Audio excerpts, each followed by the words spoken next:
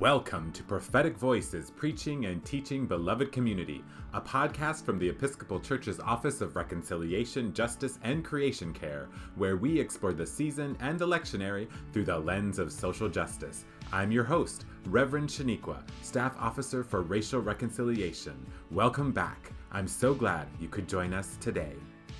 In this episode of Prophetic Voices, we'll be discussing some of the readings for Christmas, focusing particularly on our gospel lesson options, Luke 2, 1 through 20, and John 1, 1 through 14. With me today, I have three exceptional guests. Hazel Monet is a lover of freedom and serves as the missioner for equity and justice with the Episcopal Diocese of Washington. Welcome, Hazel. The Reverend Charles Graves IV is a college campus minister in Houston, Texas, and a member of the Executive Council of the Episcopal Church. Welcome, Charles. And last but not least, the Reverend Rachel Table Hamilton is of Indigenous, Shaken First Nations, and European heritage. She is rector of Trinity Episcopal Church in Everett, Washington, serves on the board of the Anglican Indigenous Network, and co-founded Circles of Color Advocacy Network in the Diocese of Olympia. Welcome, Rachel. What is important to keep in mind this Christmas? It seems like this Christmas we've had people beginning to come back together with family intergenerationally. And I know that for a lot of my folks and friends, people have died over these past 2 years that held some of those traditions. And I think this will be an important time to carve out some time to do that, remembering. Sometimes people get worried that it's too nostalgic or emotional to do that. But I think this year especially, before moving forward too quickly, to really take that time to remember and to do the traditions that either feel right and good to do to remember those people by, or if needed, do something completely novel, but to really hold those memories dear. The word that came to my heart was be. I feel like we're in such a weird, liminal space. We sort of feel like we've made it past the quote unquote hard or worst parts of this pandemic, and there's some sense of return in a special way. And I think this Christmas, I'm really thinking about how I want to be different, how I want to be changed, how I want to just be nothing, right? And allow that to really sit in my spirit in a way that I think this kind of in the middle / post pandemic feeling has encouraged us to kind of get back out there. And I'm looking forward to being. Isn't there a word in incarnation about that? We're kind of in this season of remembering how important it is to be in body, and our embodiedness is kind of taking on a new life, a new residence, perhaps, as we're all kind of learning to be in body with each other again. And yet also, holding that intention with at the same time, as you mentioned, Rachel, kind of acknowledging and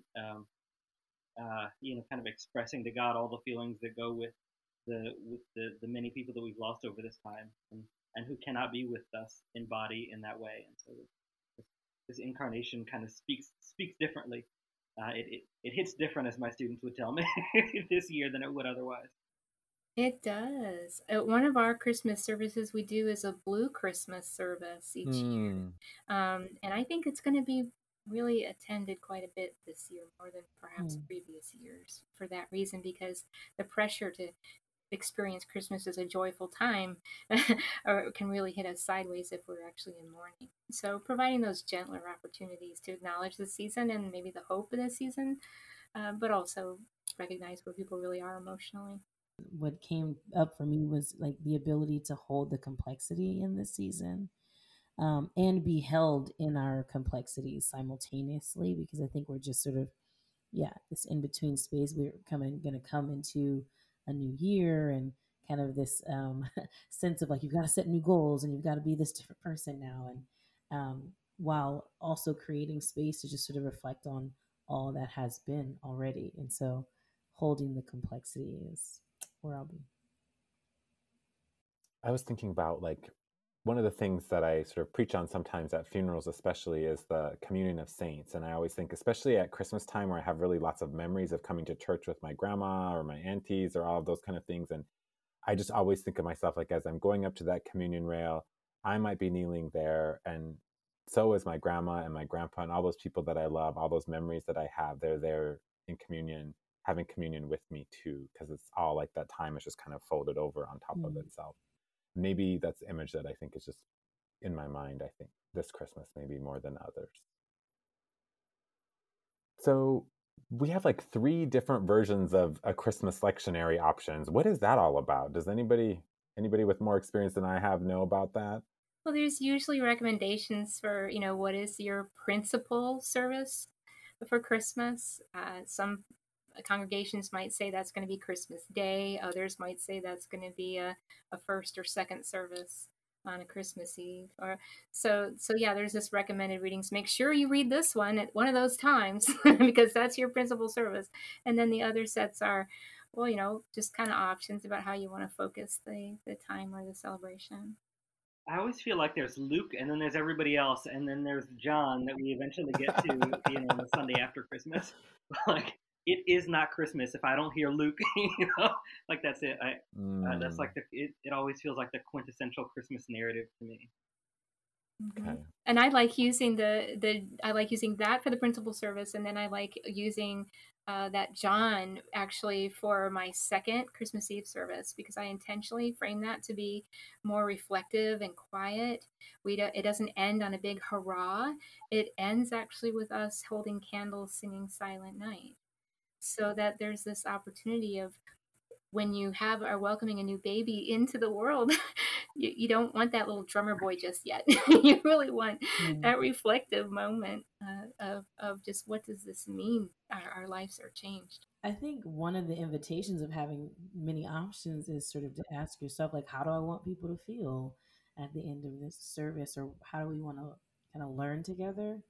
I do see, Luke, I'm really resonating with you, Charles. Like, it's not Christmas if it's not a Luke, right? And for me, and yet still something about sort of the question of the John piece is really important as we continue to think about back to that first question of, like, how are we inviting ourselves in a space of reflection, a space of thinking anew. Let's talk about Luke a little bit. So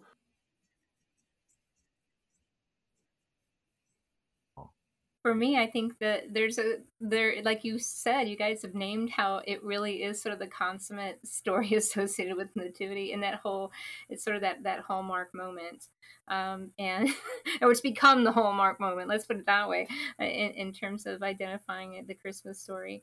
I think there's a way in which it's almost gone beyond the boundaries of being a heritage story that we retell, and in the retelling of it, it becomes something very comfortable, very familiar, and it wouldn't be Christmas without it. So it's just become the way that we do Christmas. I think what strikes me about it is there's this sort of intentional juxtaposition of how the whole universe is involved in this moment, even with the Star of Bethlehem. In the cosmos, there's a way in which this saving moment in our salvation history, this moment isn't only for the human community, but it involves all of creation, and all of creation is being redeemed in this moment, and is celebrating this moment. So for me, in my native heritage, it is all about a celebration in creation as well. You've got the angels, you got the heavenly hosts, you got the cosmos, you've got people, you got shepherds, the classes are all dissolved, you got kings, and everybody's involved in this. No one's excluded. What seems to me that we always leave out is it's just how chaotic everything was in that moment.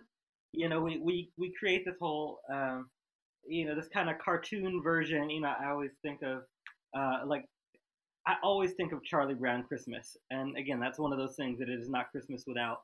But we think of Silent Night, and this quiet, peaceful little baby in a manger, and we forget that they couldn't get a room in the inn because there were too many people in town, because everybody was there. The census was happening.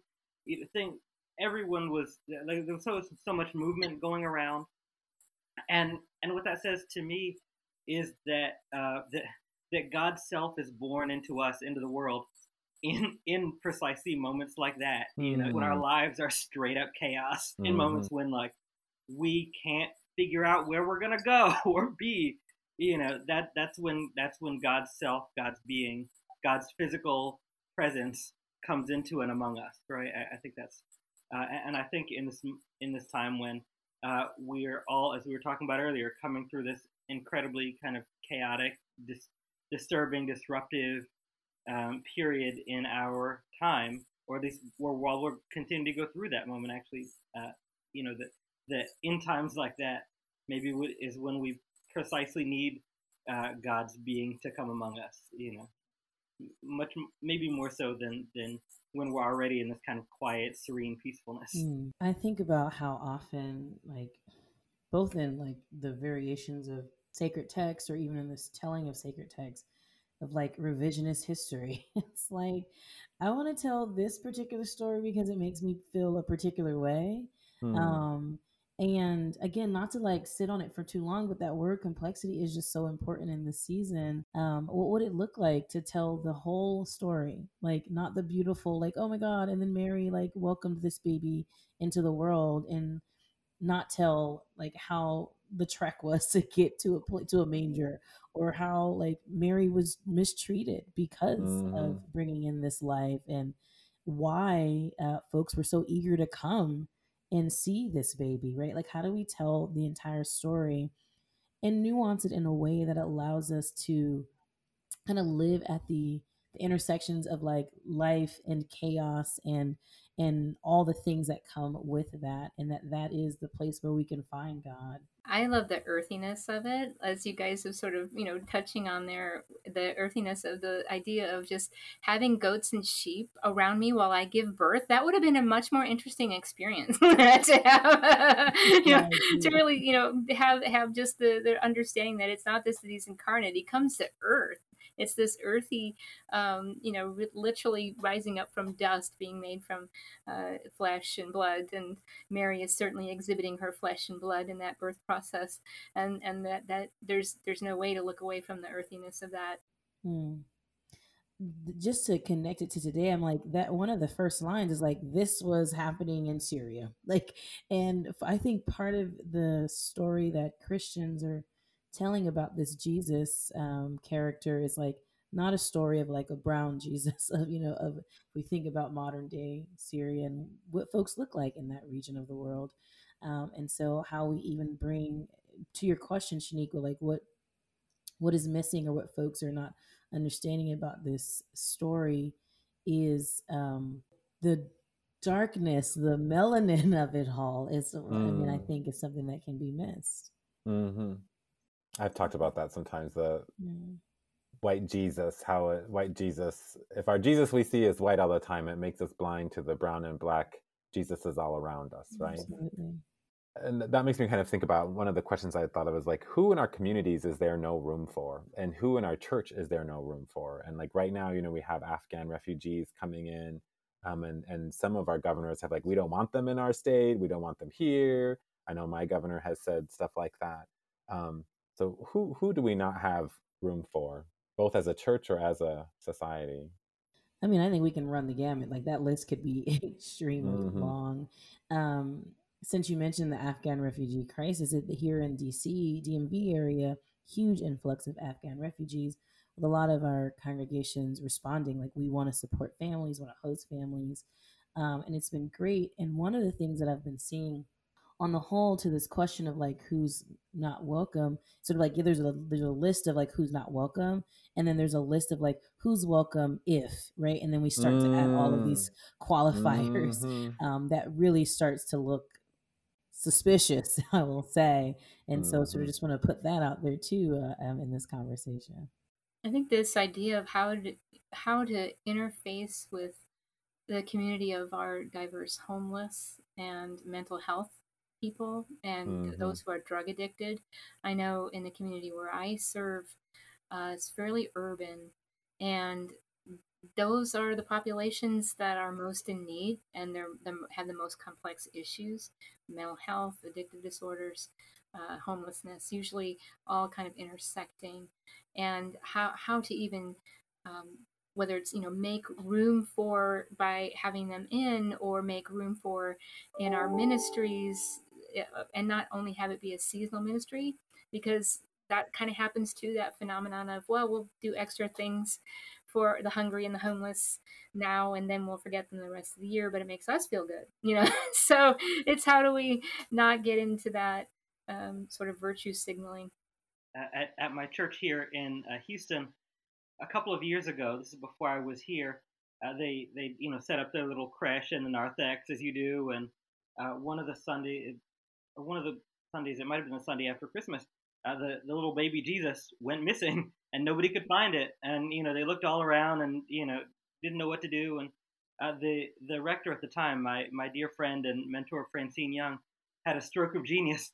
Instead of going out and buying another little baby Jesus, what she did is she wrote on a little Post-it note, "Jesus is out walking in the hood," and put that in the creche. And now I don't think they put another baby Jesus out. Every year, Jesus is out walking in the hood. and our church is right in the middle of the hood in Houston. And what that reminds me of is exactly what you mentioned, Rachel, is that, we try, in our, annual, and the way that we mark and remember Christmas, we put Jesus in the little creche, in the narthex, or wherever, on the church grounds or whatever. But sometimes it causes us to forget that Jesus is already out walking in the hood, or wherever we are. Jesus is already out, among the homeless, the marginalized, the whoever it is that we have chosen to lock out or keep out of our churches. Jesus is there, in some ways much more so than Jesus is kind of in whatever place we've decided to place him. That's great. During Advent, I'll have this very large star that actually illuminates, right? So it kind of hangs up on the wall. It's all lit up. And I start it out in the narthex area, outside the entry for the sanctuary. And then on Advent 2, I kind of move it farther in. Now it's inside the sanctuary at the back. Advent 3, it kind of creeps up toward the front. And finally, on Christmas Eve, it ends up above the creche on the high altar. And the first time I did that, my altar guild people said, "That is really creepy, that star moving around." I said, "It's a wandering star, right? And it's taking us somewhere. We're being led on this journey of Advent to get there." And so this idea of, like, Jesus isn't here, he's in the hood. Well, the star, look for the star. You actually have to look. Don't you just could be wandering all over the place. You have to follow it. I also think about, like, who's not really welcome even though they're in our congregations, which is a conversation around, like, who's allowed to really show up as fully as possible. I didn't grow up in the Episcopal Church, but in my youth tradition, it was like customary to turn to your neighbor and talk to your neighbor and say, or to resonate with the pastor when you hear something that really, like, speaks to you. And I remember I, brought that energy as I was preaching, and I said, turn to, why don't we spend a little time and talk to your neighbor about, like, where is God really showing up in your life right now? Someone, I think, Enuma Okoro, who wrote Reluctant Pilgrim, a moody, somewhat self-indulgent introvert's quest for spiritual community, is the title. But this person talks about sort of how we show up in this work, and one prayer that is offered, and I'll just read it. It says, "Patient God, instill in me a desire for honesty and authenticity in my walk with you. Open my eyes to catch you as you slip through corners in the boxes I foolishly create for you."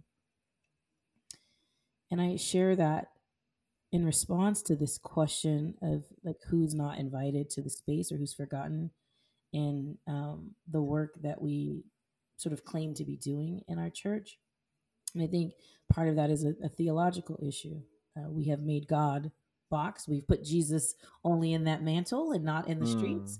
And part of the work I see is a theological endeavor as well as a kind of a social, interpersonal endeavor. I really like that thought of, like, I think it's Benedictine, where it's like, you welcome everybody as though they were Christ's self, and how we do that. And I think sometimes I really resonated when you were talking about that thing about, like, we welcome you, but only if you're blah, blah, blah, blah, blah, blah, blah. And I think our churches don't recognize or think sometimes about how subtle little things they do leave people out. Like the church I was at before, they did lots of dinners and stuff, and they were all, like, good fundraisers and stuff. but you had to have money if you were going to go to any of those dinners. And so all of the like native folks who, had to drive 15 miles from the reservation, they didn't have money. They weren't coming to those things. People are like, why don't they come? It's like, well, because you're charging $10. And for them, $10 could mean they could eat for a whole week on $10. And you're asking them to give that up for one dinner, right? When they may not even get leftovers to take home. And so how do we rethink about those things, or how do we notice those things and maybe think about how we can shift?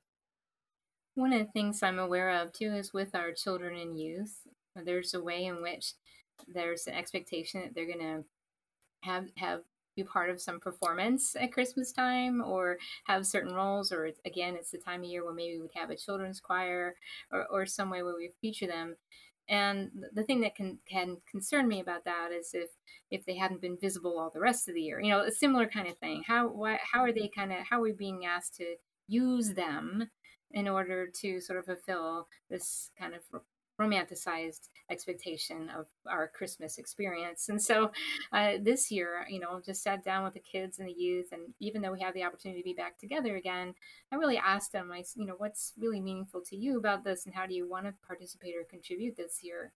And to a person of every age, from 5 years old up, they said, we would like to do the service the way the adults do it. We would like to do the readings, and we'd like to serve at altar, and we want to do all these things, but we don't really want to do the nativity story.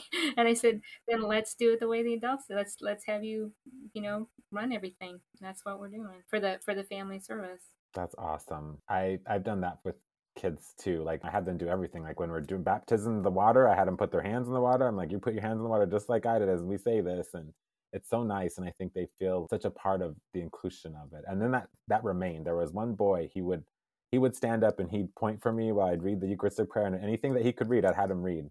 He usually like introduced the Lord's Prayer. He'd be like, let us pray. And he'd say it all loud, and it was fun. Couldn't get him to wear a cassock for his life, to save his life. Couldn't get him to wear it all, but he was up there pointing. What do you think Luke tells the story of the shepherds? Why is that? I always wonder about that. Were those like the ordinary people of the day?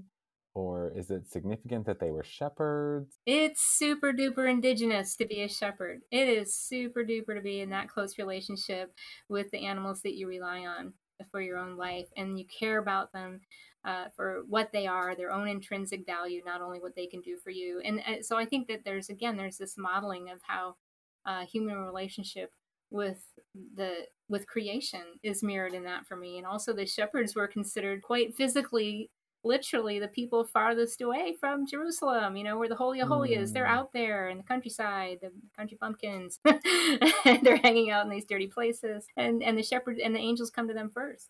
Hey, people on the margins, I have news for you. It's funny that we think about the shepherds in the birth story around Christmas time, and then in April or so, or whenever Good Shepherd Sunday happens, we think about Jesus and speaking about himself as the Good Shepherd, but we don't really ever mix those, which is, I never thought about that until reading or getting ready for this conversation.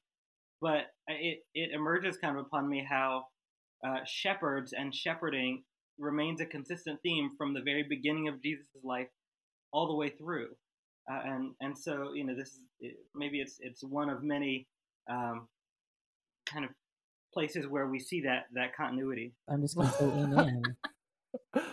Amen. When I always think about that too, like if I was the shepherd, I've heard preachers preach like that too. What if you were the shepherd and you got visited by an angel? Angels weren't little cute naked bottomed babies with wings. They were like scary. I've preached and said they were scary AF before, but like I don't know how I would respond if somebody told me all of that. When have you encountered the sacred like the shepherds, or received a sign and then had it confirmed later for you?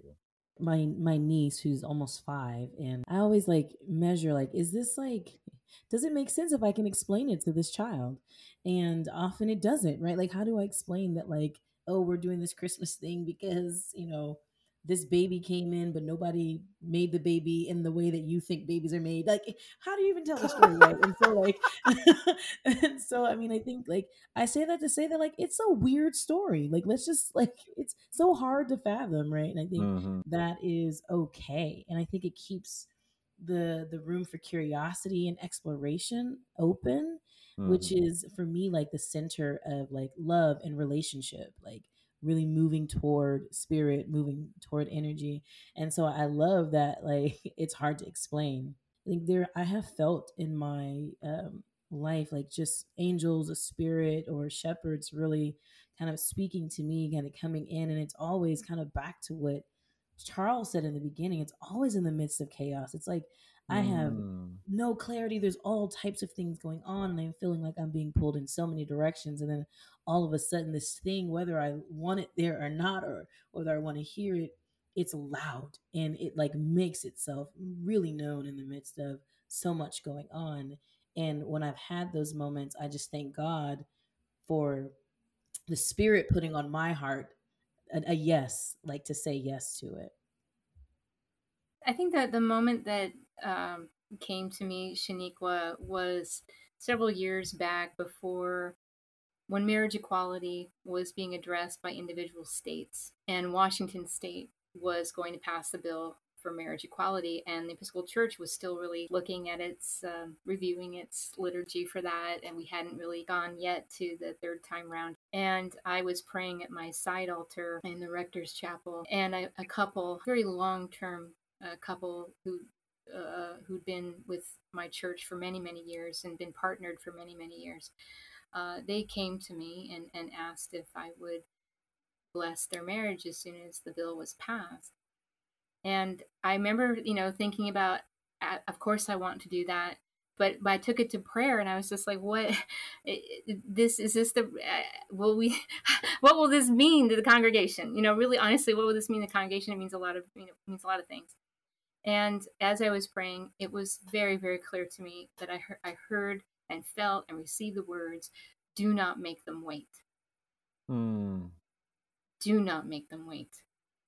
And even though when Gregoire signed the bill, it went to referendum, it got enough, signatures to go to referendum.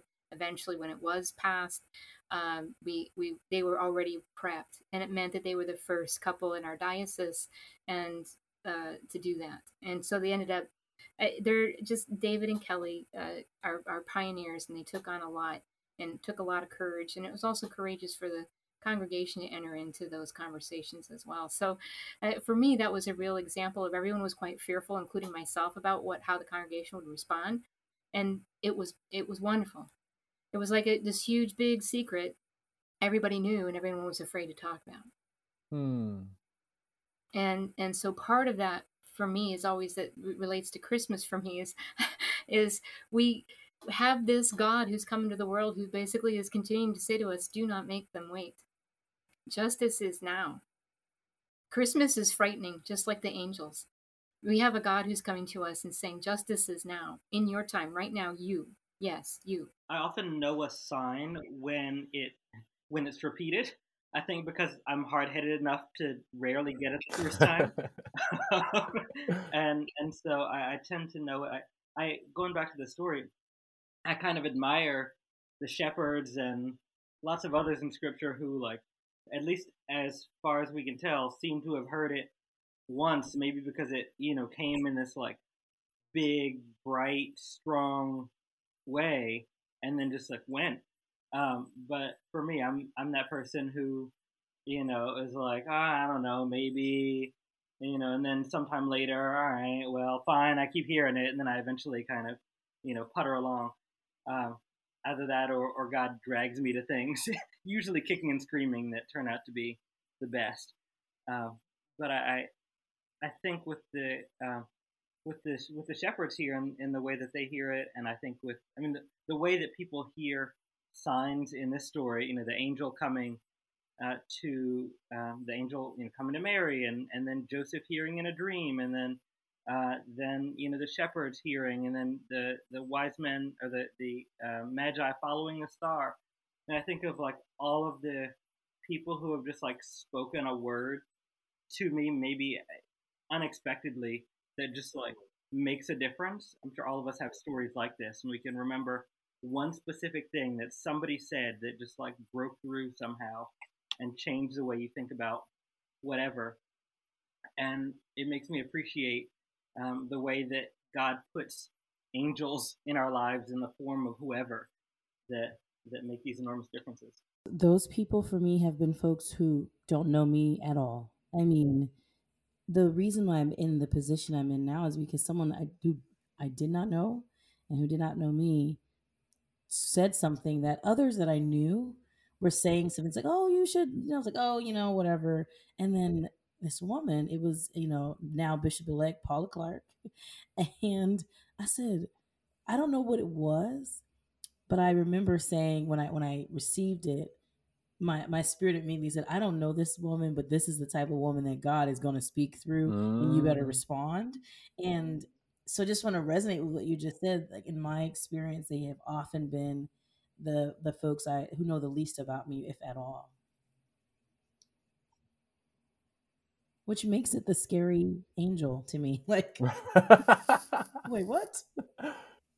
Sometimes it's like the sign is like something very unusual would happen. Sometimes it's like an animal that comes that normally wouldn't come up to you, but does come up to you and kind of says something or looks at you a certain way or something.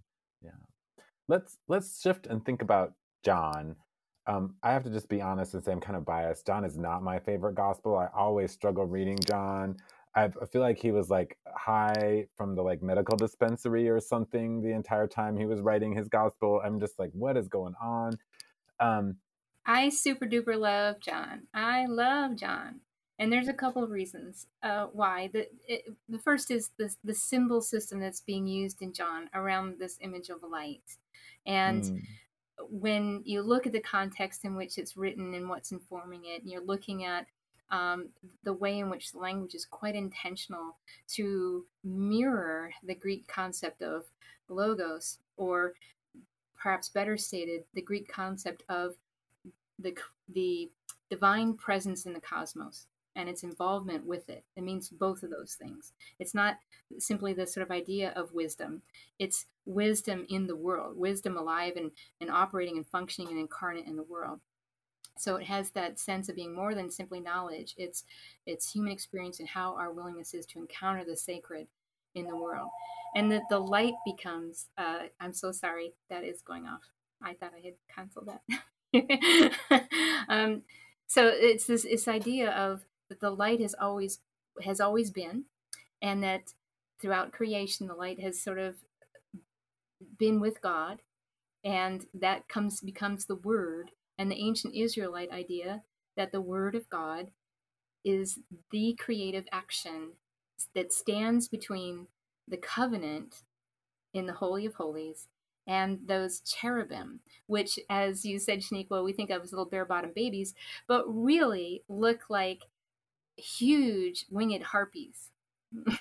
And they guard that covenant. And so wisdom comes in between, comes to the people, almost like that liaison or mitigator or arbitrator in between God and the people, and is the way in which people are in communion or in relationship. So I really hear in that it's more than about light and dark as we think of them physically, but about being illuminated in our understanding and relationship with the creation and with Creator, and how we live that out. One of the things I really like about John here, specifically the prologue of John, is that John is mystical in a way that I am not, and probably will never be.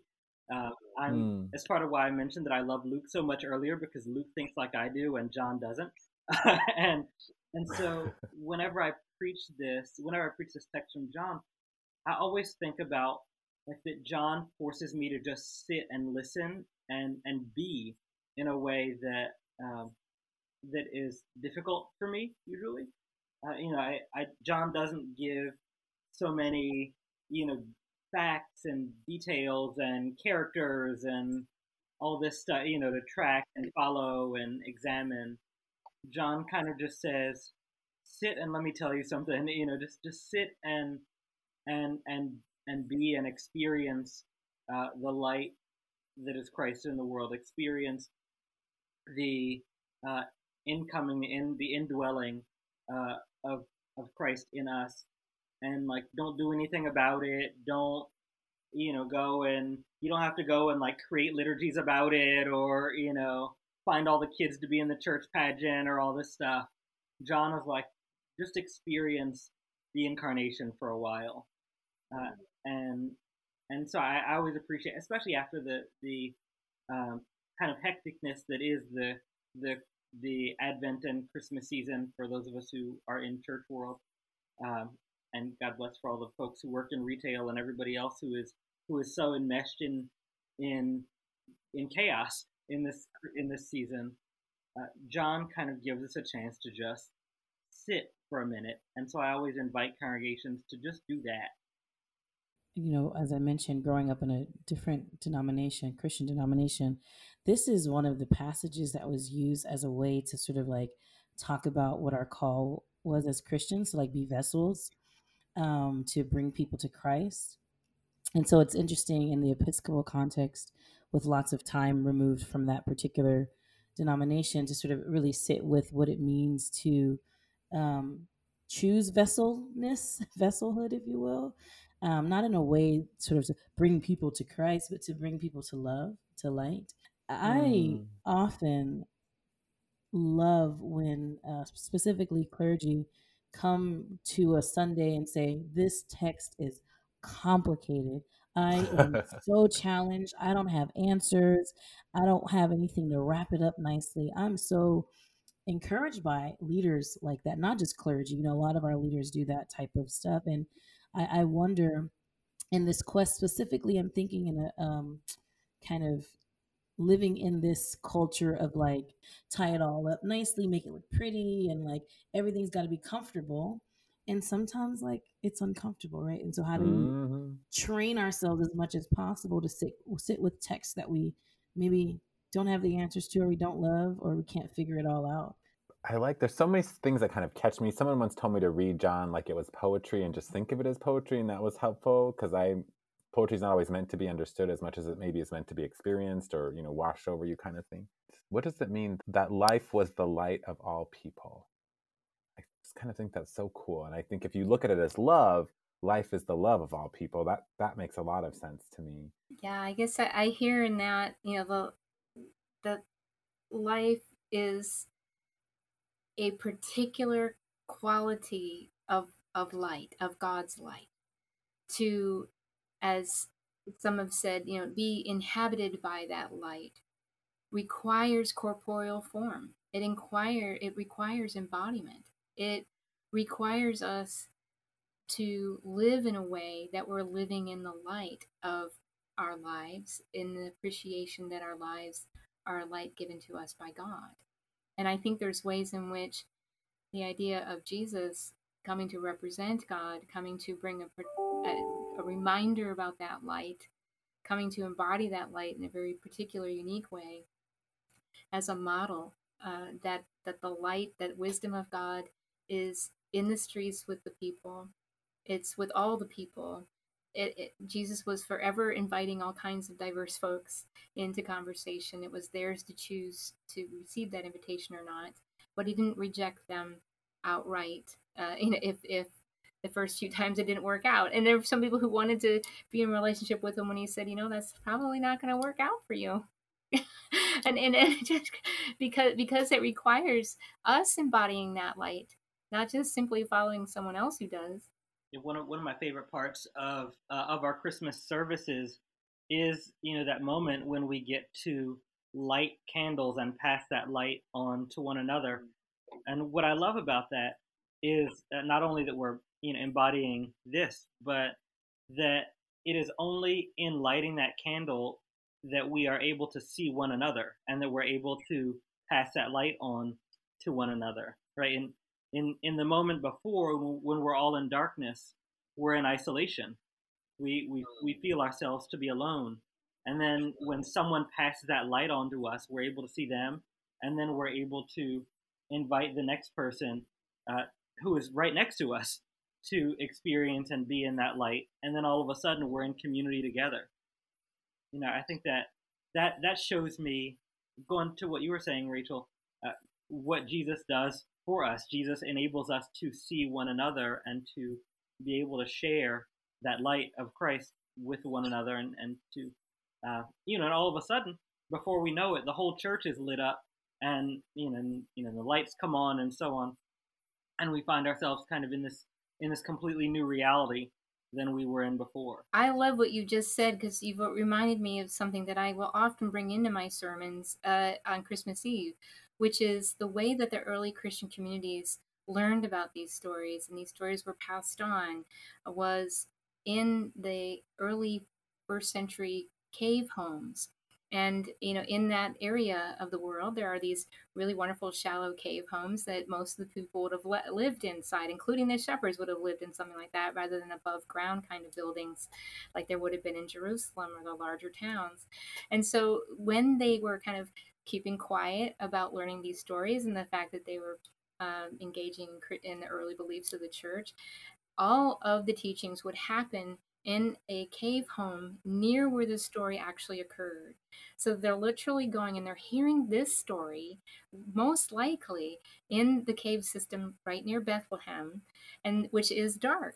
And they're hearing this story in the dark, quite likely with only the flame of one of those small oil lamps. So this idea of that there is a light, and the light appeared in the darkness, would have been experienced in a powerful way in that telling of that traditional story. So John says his own people did not accept him, but to all who received him, who believed in his name, he gave power to become children of God, who were born not of blood or of the will of the flesh or of the will of man, but of God. What do you think is the significance of this message for those of us who are not accepted? That's just, for me, like the definition of a prophet, which, if we sort of track prophets, sometime down the line, folks who are like, oh, away with you, they're like, oh my God, you were so right, like we need you, down the line, right? And so sort of this full circle moment that folks will experience. But I love, as a queer identified Black woman, I just love chosen family, and the ability I see both in this text and in the connections to our current day to say, I'm going to go where love is, and I'm going to go where light is. And once I go to that place, I'm going to take that light and that love to not just to places that aren't, for me, I'll just say, in the family system I grew up in, it can be really easy to say that I'm going to take my love and light and just keep giving it to people who want to return it to me. The invitation, I think, for me, I'll just speak for myself in this moment, is to take all that love and light that I've been filled with and bring it back to the places where people said, away with you. And that's what, for me, that's my call. That's what it means to really have that full circle prophetic imagination, as Brueggemann talks about. My father, he's atheist, comes from a long line of agnostics, actually, going back to Clarence Wilbur Ingersoll, who is still someone read and recognized, but for his independent thinking. And my father came from a long tradition of that. And when I came back from college and I had become Christian, he was also a psychologist. So he saw spirituality, especially Christian faith, as a mental illness. And my brothers felt the same.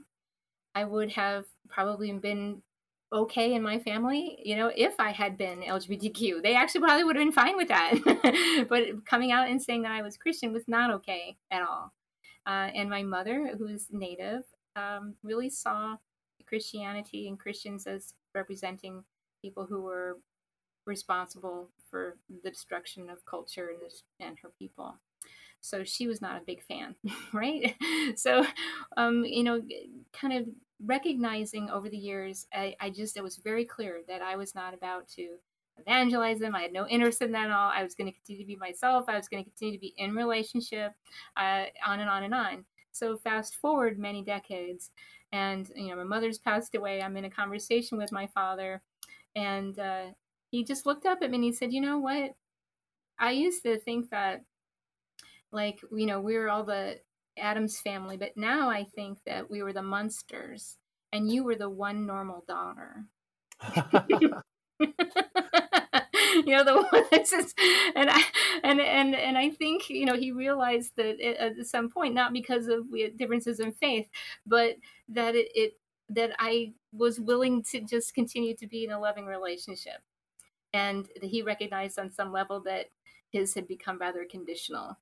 So I think there's a way that, as Hazel's described, we're really called into this place of the generosity that God and that Christ have shown in terms of just giving of our love and not making that conditional, holding out the candle to the next person, and being willing to be illuminated in the dark. So, what ideas or suggestions do you have for preaching this text, or maybe some liturgical ideas? I know some of you have talked about liturgical ideas already, but what are some suggestions do you have for preaching Christmas? There's so much in there, and yet because we hear this story year after year, for those of us who are kind of in that church world, and for those of us who are preachers and so on, it's so easy to kind of go, all right, Luke, I know that one. John, I know that one. I know what's in there. But to really take the time to dig in and just find what's new, find what hits different, find what strikes us this year that we never noticed in other years, and just to go with that, and just to really listen, to really pay attention and listen to the text, and to what they tell us. Oh, and this is the other thing I was going to say, as I lose track, that in the John passage, the first time I preached this passage, I was at St. Paul's in Rome, Italy, where I was the intern, and in the apse, right behind the table in this beautiful mural, has the first words of the first words of Genesis in Hebrew, which we find in the beginning. And then next to it, in Greek, it has en arche gen hologos in Greek. In the beginning was the word, and so it juxtaposes those narratives, the creation narrative and the and this narrative from John, which is kind of a naturally, of course, commentators everywhere have noted that they sit side by side with one another. That John is obviously referring to the Genesis there, and so just kind of the reason I say all of that is just to remember that that kind of we're going back liturgically. We do this too. That we're going back to the beginning. That we're entering a new space, a new reality, a new being. And so I encourage preachers to kind of to live into that, to find ways of make space to live into that newness, experience that newness, that freshness, that recreation, in whatever way they can. I think the question I'm finding myself reflecting on this Christmas and how to incorporate this in my sermons is we're used to the idea of how do we model Christ? How do we live that life? How do we follow? How do we be like that when it comes to Jesus? But Christmas to me is a time also to ask, throughout the Advent season, getting to Christmas, is let's look at Mary. And we've touched on this a bit in terms of what are we being asked to do? How are we being asked to bear light? How are we being asked to be loving people? How are we asked to be inclusive people? But also, Mary is giving birth. And there's a way in which we are to model her also, in terms of understanding that we are to help give birth to the reign of God, to new ways of being and doing things, to new opportunities to people, new opportunities for ourselves. That there is a liberating symbol in birth as well for ourselves and for others. And I think what I'm kind of getting toward is, what do we feel is being born when we look around our society right now? And I think there's a lot and very powerful, important things being born and coming into being, coming into awareness more and more, on Black Lives Matter movement, looking at what's going on with the juries and cases going on around us right now, that are informing us, rather than only looking at how those are stressful, looking at what are we being called to be next? What are we giving birth to as a nation, as communities, as a church? as we look around at only going to be increasing diversification in our communities. So what is happening? Because we're really in the midst of an important birthing time. I think the only thing that I would say is, and this might feel challenging because I think Jesus is a marginal, lives on the margins in a lot of ways. But in our telling of the Jesus story, the birth story, I think it would be interesting to hear preachers preach from the perspective of the ancillary characters, and what was going on there, as we think about what does it mean to exist in on the margins. What would it look like to preach with the center, centering the shepherds or others in the story. And then I'll go back to the invitation to say, what do you think, congregation? What's coming up for you? And to Charles' question, like, what's hearing this again for the first time? What's new? At the time that we're recording this, this past Sunday featured Jesus saying, "This is just the beginning of the birth pangs." Kind of going to what Rachel was saying. I am convinced that God is giving birth to the church in a completely new way, and yes, in that it is beautiful and joyous, and also it's loud and it's painful, and there's a lot of stress involved. And it's messy. It's messy, yeah, and all of that at the same time. And it's just all this kind of coming together and happen and stretching and so on. And so we kind of have to remember that at this time that we center around this birth narrative, that that God is bearing a new church and a new world in us, and we're called to be part of it, and that's an incredibly joyous and powerful thing that we get to live into. And we began some of our discussion talking about, the stewardship and how we're kind of, called to being proactive stewards like the shepherds were, and being in relationship. And to me, in this time when we're really being informed by climate change in very powerful ways, we've just come off that COP26 as a church and as a world. And to me, there's also a way in which we're at this very pivotal and critical moment of asking the question, are we going to participate in a new creation, or are we going to let this one die? And the Christmas message this year for me is, as I look at that Christmas tree and I think about that star on top, it's the ways in which God looks to us to be part of this, of creation, not passively, but proactively and beautifully and intentionally and salvifically. Sort of thinking about this birthing idea, I thought about why not have a woman who's given birth preach? I wonder what that would be like to have her preach about that process, and what maybe there's some tie-ins there or some parallels between that process and the story, or something about like that. And the other thing I like to think of too, as all of you have kind of talked about that, what are we birthing? I often try and think about I'm sure at least maybe one of Mary's relatives were there or something, but what would it be like to be the midwife? And I often, when I talk about my facilitation or the things that I do, I often describe myself as the midwife. We're not the ones having the baby, we're the ones helping the baby be delivered, and we don't know how long delivery is going to take, but we're there to help provide support and help that baby be born in the best way it can be. Thank you so much for being willing to be here and share your wisdom and your knowledge, and it's great to have you. Thank you. Thanks so much, Shaniqua. Thanks, everybody. It was great to meet you. Well, that's all the time we have for today, and this is our last episode of the season. Look for new episodes in the coming year as we launch our Ash Wednesday and Holy Week season. If you want to learn more about becoming Beloved Community, visit episcopalchurch.org/beloved-community. Thanks to our guests, Hazel, Charles, and Rachel.